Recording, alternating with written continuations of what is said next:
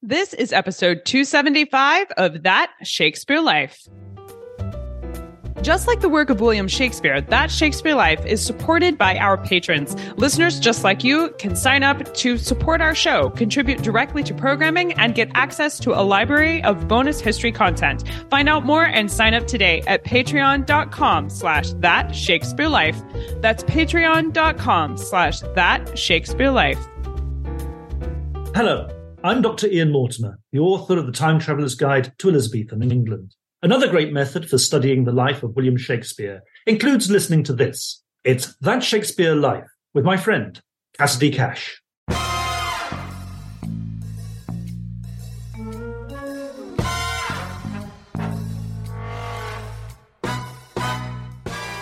There's a moment in Midsummer Night's Dream, I'm sure you know, where the mechanics are putting their play on stage for Theseus and Hippolyta. And the prologue is kind of presenting everybody and really bungles the punctuation. Welcome to That Shakespeare Life with Cassidy Cash. Cassidy believes that if you desire to successfully learn or perform Shakespeare's plays, then understanding the real life and history of William Shakespeare himself is a must. That Shakespeare Life is the podcast that helps you go beyond the curtain of some of Shakespeare's most iconic works and explore the world of early modern England as Shakespeare would have lived it, learning from the writers, historians, and performers who know it best. And now, here's Cassidy. In his 1611 English to French dictionary, Randall Cotgrave defines the exclamation point as the point of admiration and detestation, end quote.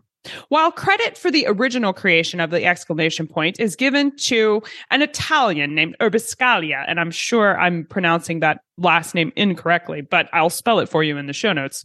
The current version of the exclamation point that we know today developed between 1400 and 1600 during the time William Shakespeare was penning over 6,000 uses of exclamation points that we can find in his works.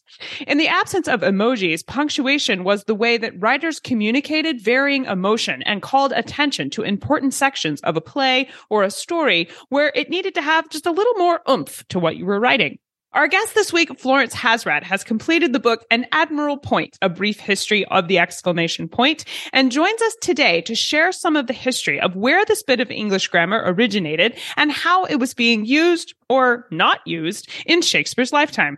Florence Hasrat is a researcher of Renaissance literature, a podcaster, radio guest, journalist, and author of the book An Admiral Point, A Brief History of the Exclamation Point, which was published by Profile Books and featured on BBC4. Florence holds an undergraduate and master's degree from Cambridge, where she learned to read and love Renaissance handwriting. Later, she finished her PhD in remembering poetry. Find out more about Florence and her latest book in the show notes for today's episode. Hello, Florence. Welcome to That Shakespeare Life. Hi, Cassidy. Thank you for having me. Florence writes that by the time standardized books were being printed, like the Bible, the exclamation point was a standard in all European languages. Florence, did the exclamation point have universal meaning and usage across Europe since it was appearing in all of these different places? Yes, it probably did have universal meaning because it came from a humanist background, a scholarly background, and then sort of trickled into pedagogical texts. It was picked up by Erasmus. And if something is picked up by Erasmus, it's really going everywhere and into the furthest corners of Europe, because of course it's also in Latin. So people probably did have the same kind of idea of what an exclamation point was or how it would function, although it took a little bit of time for people really to get used to it. And just as today, where we are not entirely sure how to use this emoji or that emoji, there's a difference between generations in terms of usage of emojis, and the same goes also for the Renaissance in terms of punctuation marks.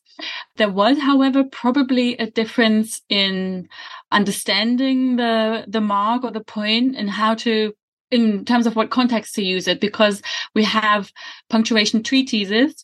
And in the UK, for example, they never fully say you shouldn't use it at all. That comes much, much later. That comes in the 18th century, and then in the 19th and 20th century in the UK, in the English space. But in Italy, there is a punctuation treatise by the grandson of Aldo Manuzio. And he says, okay, here's the entirety of punctuation. Here's also the exclamation point, but make sure not to overuse it. So we have this kind of reticence that we feel nowadays very much. We have that in some context, but certainly not in the British context.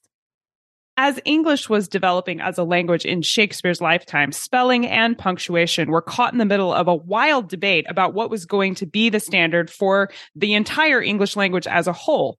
Florence writes about a man named John Hart who had very strong opinions about the exclamation point in 1551. Florence, what did John Hart write about this symbol, and how did he think it was supposed to be used? So John Hart is a reformer of language, and he's interested in how to standardize language, but also how to make it inclusive. So he says a northerner should be able to write in whichever way he or she is speaking. So he was constantly thinking about the representation of dialect, of speech, of language, of local color as well. And he was also thinking about punctuation. He calls the exclamation point the wanderer. And that really goes back to its original context, because it was invented in Italy in the middle of the 14th century in order to express admiration.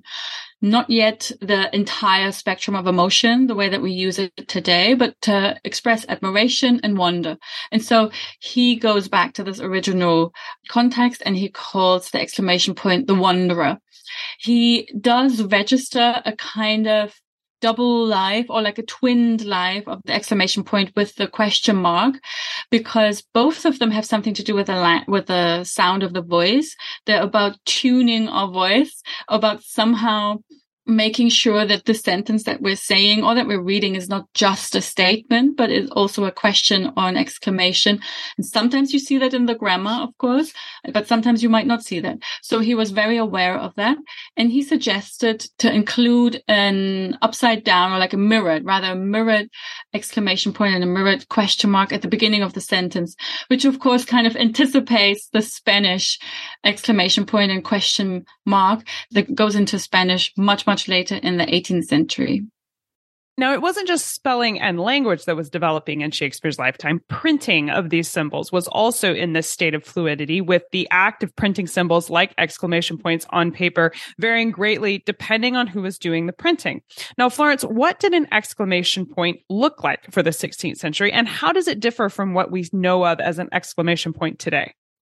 The shape of the exclamation point actually doesn't differ that much from the way we use it nowadays. I've also looked at some manuscripts. So people are really just using the shape of the mark that we also use today. So that's a dot at the bottom and then a stroke on top of that. So the shape is pretty much clear by the 16th century. Originally, that was not the case. Originally, both the question mark and the exclamation point have their dot and then a kind of leaning a stroke that leans to the right, or a kind of hook of the question mark that also leans to the right. But at some point in the course of a few decades or hundreds of years, the marks sort of righted themselves and now hover on top of one another. So in terms of the shape, that was pretty much the way that we also would write it today. But in terms of usage, as I said, it took a while for people to really understand just how are we supposed to use this piece of punctuation. And at the beginning, they would really use it for something like admiration, wonder, vocatives, like, for example, oh, or how, or what, how beautiful, or what a nice day, to use like really simple examples. But in the Shakespeare folio, we already have other kinds of uses. For example, a character says something and another character picks up the same expression and puts an exclamation point at the end, sort of exclaims it in order to sort of say, one says, oh, the prince, and then the other says, oh, the prince, for example. So we already have different kinds of uses, but it really took around 200 years for the exclamation point to be attached to any kind of emotion. So Samuel Johnson, in his dictionary in the middle of the 18th century, writes that it's a pathetical sentence, by which he means the passions. So emotions, you can express emotions with an exclamation point. What about when a printer was trying to take exclamation points and actually put them on a printed page? So I understand printers would buy a standard set of letters, A through Z, and then it included some punctuation marks. Would an exclamation point be a standard part of a letter set for a printer, or did he have to specifically purchase that separately? It would not be a part of the standard set, at least not in the early 17th century or late 16th century. Printers who were printing plays, for example, or poetry were more likely to have an exclamation point in the set that they were acquiring, simply because there's more emotion, there's more exclaiming, there's actual dialogue going on in the stuff that they were printing. So it really depends on the genre, the kinds of texts that they were comfortable with printing. It really also depends on how much time they had, how much money, how much preparation would go into the book, how neat is it going to be, and so how much care are they taking. There was definitely a possibility, if they didn't have an exclamation point, or if they didn't have enough anymore because they've all been used up, to just repurpose type that they had, and then they would again go back to the past, to the original context, and just put a dot and an apostrophe on top of that. So that, again, like sort of dangling to the right, or they would put an upside down semicolon. So that's perfectly possible. There's not really a problem to just repurpose type. And just as a little parenthesis, we needed to still do that as early as the 80s or 70s, because the typewriter came out of a commercial context. And so there was on the typewriter no need for exclaiming, just as some printers who were printing the Bible, for example, had no need for exclaiming. So if you wanted to type an exclamation point on a typewriter, you would just have to do a dot and then backspace and then put an apostrophe on top of that. And only in the 1980s, where there are machines with a dedicated exclamation point. So we are really also kind of doing what they used to do back in the days. However, around the early 18th century, printers probably had the exclamation point available. And we know that because there are printer manuals that show pictures of types, so the woodcuts of types, and you can see the uppercase and the lowercase in these manuals, and you can see symbols for the zodiac, for example. You can see ligatures, so like letters that are stuck together, like a double S, for example, or a double F, and you can see punctuation. And in the earliest manual that we have by Joseph Moxon from the 1680s, there's no exclamation point. But that was probably the case because he just didn't use it. He was a printer of scientific stuff, natural philosophy. He was quite a well-educated printer, and he was the king's hydrographer. So he really was interested in science and geography, and not something where you need to exclaim. But then in the course of the 18th century, we have other manuals, and they definitely show in the images of cases that they have the exclamation point.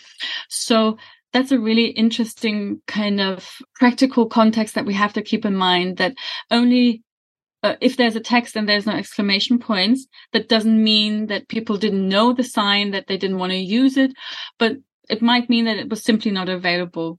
And again, if I may say that goes, that is exactly the same for us today, where we have different kinds of keyboards in our smartphones, and we have different things that are available. And of course, things are growing, emojis are growing, and they have different, skin tones or abilities. But earlier, a couple of years earlier, when we didn't have them, we were just not able to make certain pictures. Or if you need to change your keyboard, for example, in order to get at a letter, then the likelihood is much smaller that you're going to pick that one, which is maybe more correct, like an apostrophe for I'm or something. It's perhaps less likely that we are going to be grammatically correct in this very informal medium of texting, and we will just put I and an I and an M. And so those practicalities of writing really come into play as well when we're looking at these smaller things between letters. One person who not only used exclamation points liberally, but used them on purpose and was said to have even gotten upset with printers of his works when they did not use exclamation points in the way he intended was one of Shakespeare's contemporaries, Ben Jonson. If you've studied Ben Jonson, you will not be surprised at all to hear his flamboyant personality extends to his opinion on exclamation points. But Florence, what records survive about Ben Jonson concerning exclamation points? And not only how, but what do we know about his use of them in writing his plays? Oh, he was actually a huge punctuation fan. He was a very heavy punctuator because at the time, there wasn't exactly a standardized way for punctuating. We have the first intimations throughout the course of the 16th century, but it was still very much a personal story. And it really stays like that for quite a while, where it's sort of like we both have a set of conventions, let's say, and they keep developing and they keep rigidifying a little bit and they become less flexible. But there's also still a huge amount for your own personality to show up. And the entire history of punctuation is always one where several functions of punctuation really jostle and sort of rub up against each other. And you can see that in Ben Jonson, because there is rhetorical punctuation where you want to flag up parts of speech. There is elocutionary punctuation where you want to take a breath and where you want to pause. And sometimes that overlaps with rhetoric and grammar, and sometimes it doesn't. And then there's grammar and logic where you're really required to put some kind of punctuation mark in order to make sense of the sentence and choose one meaning over an ambiguity sometimes. So Ben Jonson is kind of juggling all of these different kinds of expressions or functions of punctuation. So the grammatical or logical, the rhetorical, and then the elocutionary. And he's a very heavy punctuator, and he really wants his punctuation to be in his plays. So in the folio, in his complete works of 1616, there's just so much punctuation. And we're pretty sure that he was heavily involved in printing this piece of work, and that he would read copies and correct them. He would visit the print shop every day, maybe twice a day, and have a look through. And he's actually also on record of saying that his printer was loosening his points, so loosening his punctuation, taking things out, changing things, and he called him lewd. So he was very angry about it. We do have a manuscript by Jonson. We have several letters as well, and really, we can really see how he uses all the repertoire of punctuation at his disposal. And the Masque of Queens, for example, we have the manuscript. We see him using exclamation points as well, and semicolons and commas and underlining. So he's really, really a rich source in terms of somebody who was very concerned about how his texts were read and his own presence and his own voice in the text. Because I think he isn't just a grammar stickler. He very much is that too. But I think he also sees his works really as works, a kind of like Richard Wagner, who builds his own Bayreuth opera houses so that his operas can really just, be performed in these organic places. And so I think Jonson was really also thinking about what a text is when he was thinking about punctuation. I love to think about what Jonson would have thought about texting and emojis in particular. I can't decide if he would have loved this technology or pitched a fit because it was all abbreviations instead of using the same words. But that's a rabbit trail for another day. As far as Shakespeare's use of exclamation points, him personally, our physical documentation that we have of what he actually wrote is very limited. But one of the only surviving manuscripts we do have that was written in Shakespeare's actual handwriting is a speech that he wrote for a play called Sir Thomas More. This speech is very impassioned, but when you read it, it has a surprising lack of punctuation. Florence, briefly explain this speech for the uninitiated, and then tell us what can we learn from the surviving copies of the speech about how Shakespeare used, or I guess in this case, omitted, the use of exclamation points specifically from this play. So Sir Thomas More is a play probably by Anthony Munday and Henry Chettle that was written in the late 16th century and then revised by several playwrights, probably also Shakespeare in 1603. But because it has some explosive material, it was never staged. At least we don't have a record of it ever being printed or ever being staged. And in fact, we have the Master of Revels, Henry Tilney's notes in the margin saying, unless you take this part out here, it just has no chance. You know, it's you are staging this at your own peril, so you will be apprehended. And what is so explosive about it is that there is a scene of some riots, some historical riots from 1517, where Londoners were upset at foreigners in the city of London. So they were rioting against foreigners. And the speech that we are looking at, that is probably by Shakespeare, is in the voice of Sir Thomas More. Of course, he is this sort of superhero that you either love or you hate in the Renaissance. He stood up against Henry VIII and lost his head for his beliefs. And that in and of itself is an explosive material because, of course, it has the kind of pro-Catholic tendencies.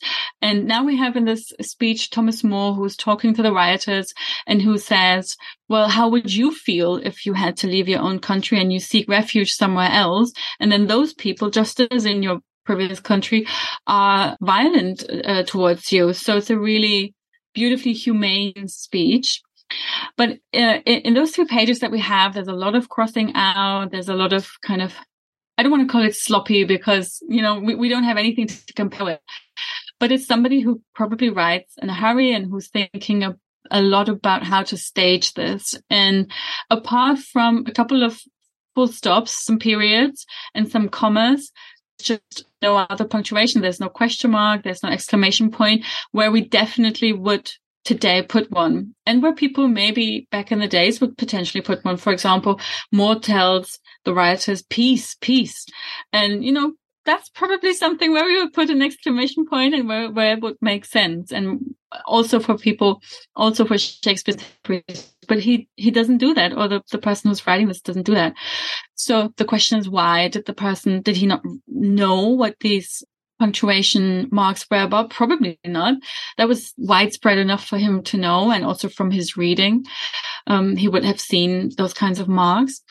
Perhaps he wrote so fast and kind of exploratorily, let's say, it's not a copy that you give somebody else, it's for use, because he knew that the actor would just give voice to the text, and an actor just does whatever they want with the interpretation of the text, and they have their body, they have their voice to express exclaiming, to express emotion. So there was no need in a way for this particular copy to contain anything that tells the actor or the reader what to do with their voice or the voice in their heads.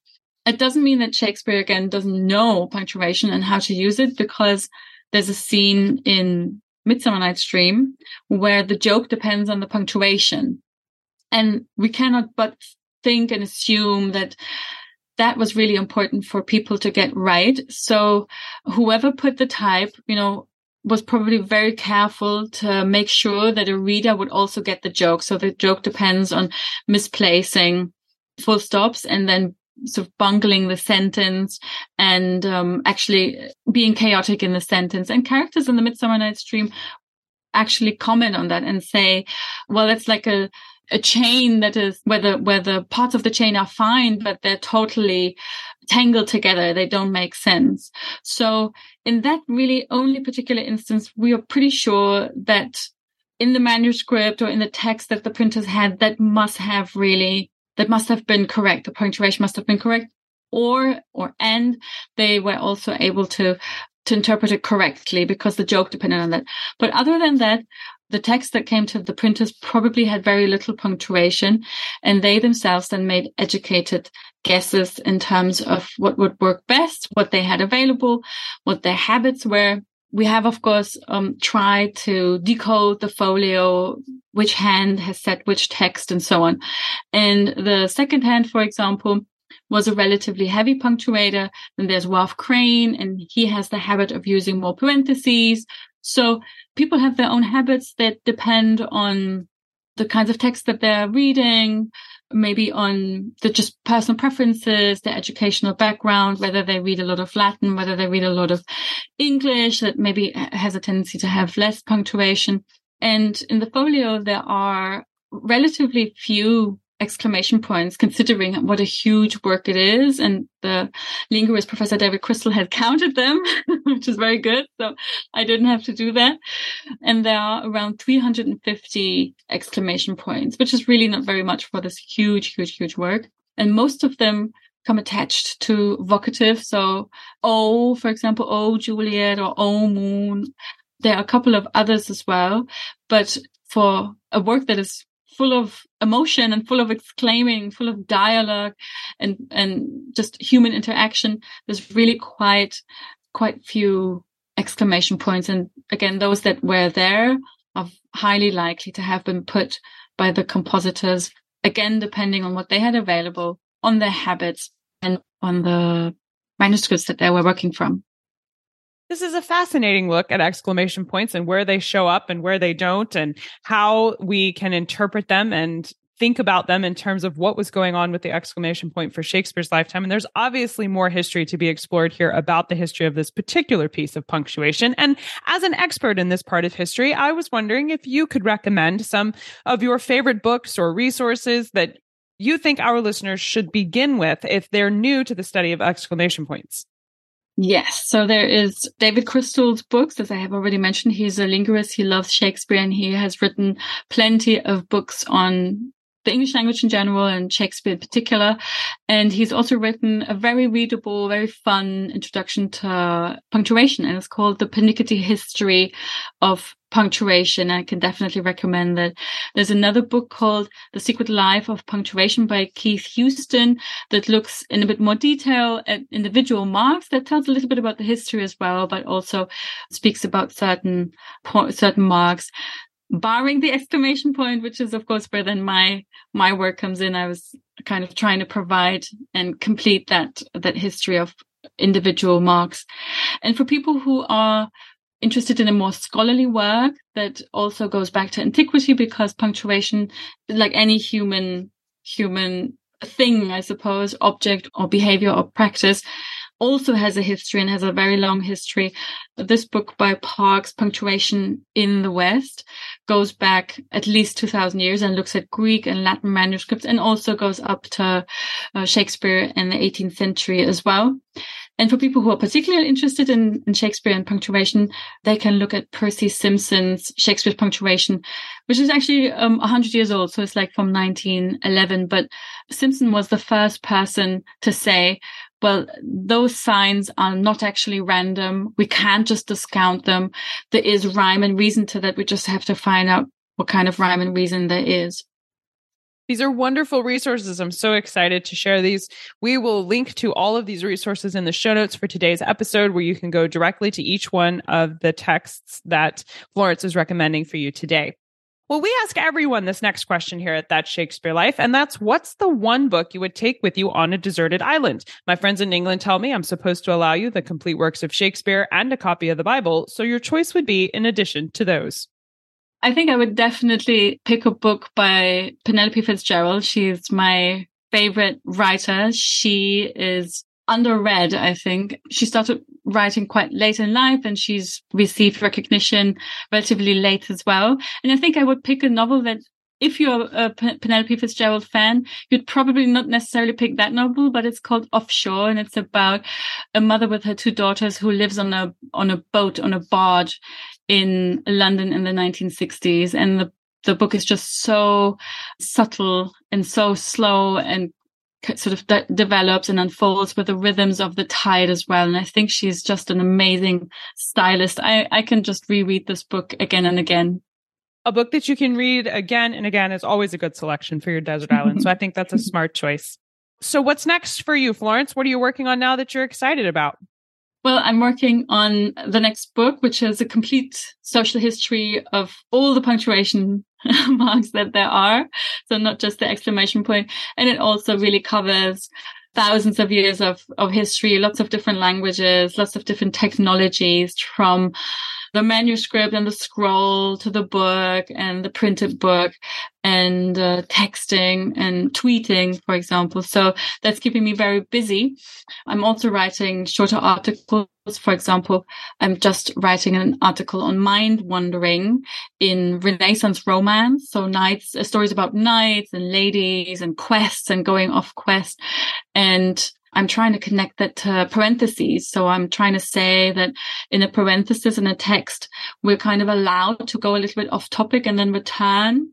And this is what the knights are doing in their bigger stories. So they go off quest and they learn something and they come back. And it's actually been really important that they had this space to go elsewhere and come back to their main sentence, to their main stories.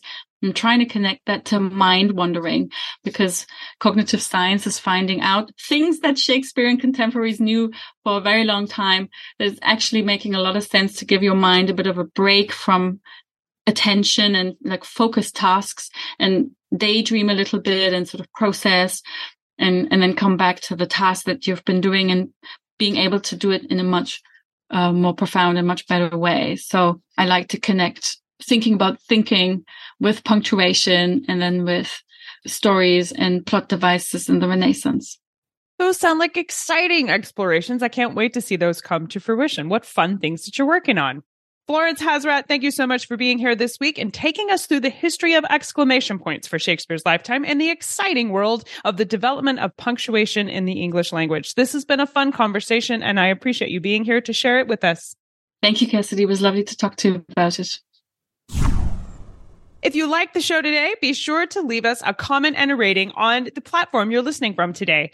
Every comment and rating that you leave us helps other Shakespeareans find our show. And as you know, we love to connect with our fellow Shakespeareans. If you'd like to see some visual history that goes along with the conversation you're listening to today, including some looks at some of those printer blocks and early exclamation points from Shakespeare's lifetime, and some examples of exactly what we're talking about, you can see those images in the show notes for today's episode. Along with these images, we've also got direct links to the resources our guest recommends today and places you can connect with Florence Hasrat and learn more about her work. Find all of these things at CassidyCash.com/episode 275. That's CassidyCash.com/EP275. If you love following along on our show here every week and would like to dive even further into more history about the life of William Shakespeare, then consider becoming a patron of our show. Patrons get access to over 150 additional episodes of our show, with interviews from major Shakespeare historians like Stanley Wells and Tiffany Stern. You can listen to these episodes and explore the bonus show notes that go along with each show, all in the patrons area. Along with getting access to the bonus episodes, patrons can see sneak peeks at upcoming guests and have the chance to submit your own questions you'd like to have asked during an interview. Find all of the cool things available on Patreon right now at patreon.com/thatshakespearelife. That's patreon.com/thatshakespearelife. That Shakespeare Life is researched and produced by me, Cassidy Cash. Our audio engineer is Gary Mayholm. That's it for this week. Thank you for listening. I'm Cassidy Cash, and I hope you learned something new about the Bard. I'll see you next time. Bye-bye. Thank you for listening to That Shakespeare Life. As always, the best conversations happen after the episode over at CassidyCash.com. Become a part of a vibrant Shakespeare conversation by adding your voice over at the website. Until next time, remember, when you want to know William Shakespeare, you have to go behind the curtain and into That Shakespeare Life.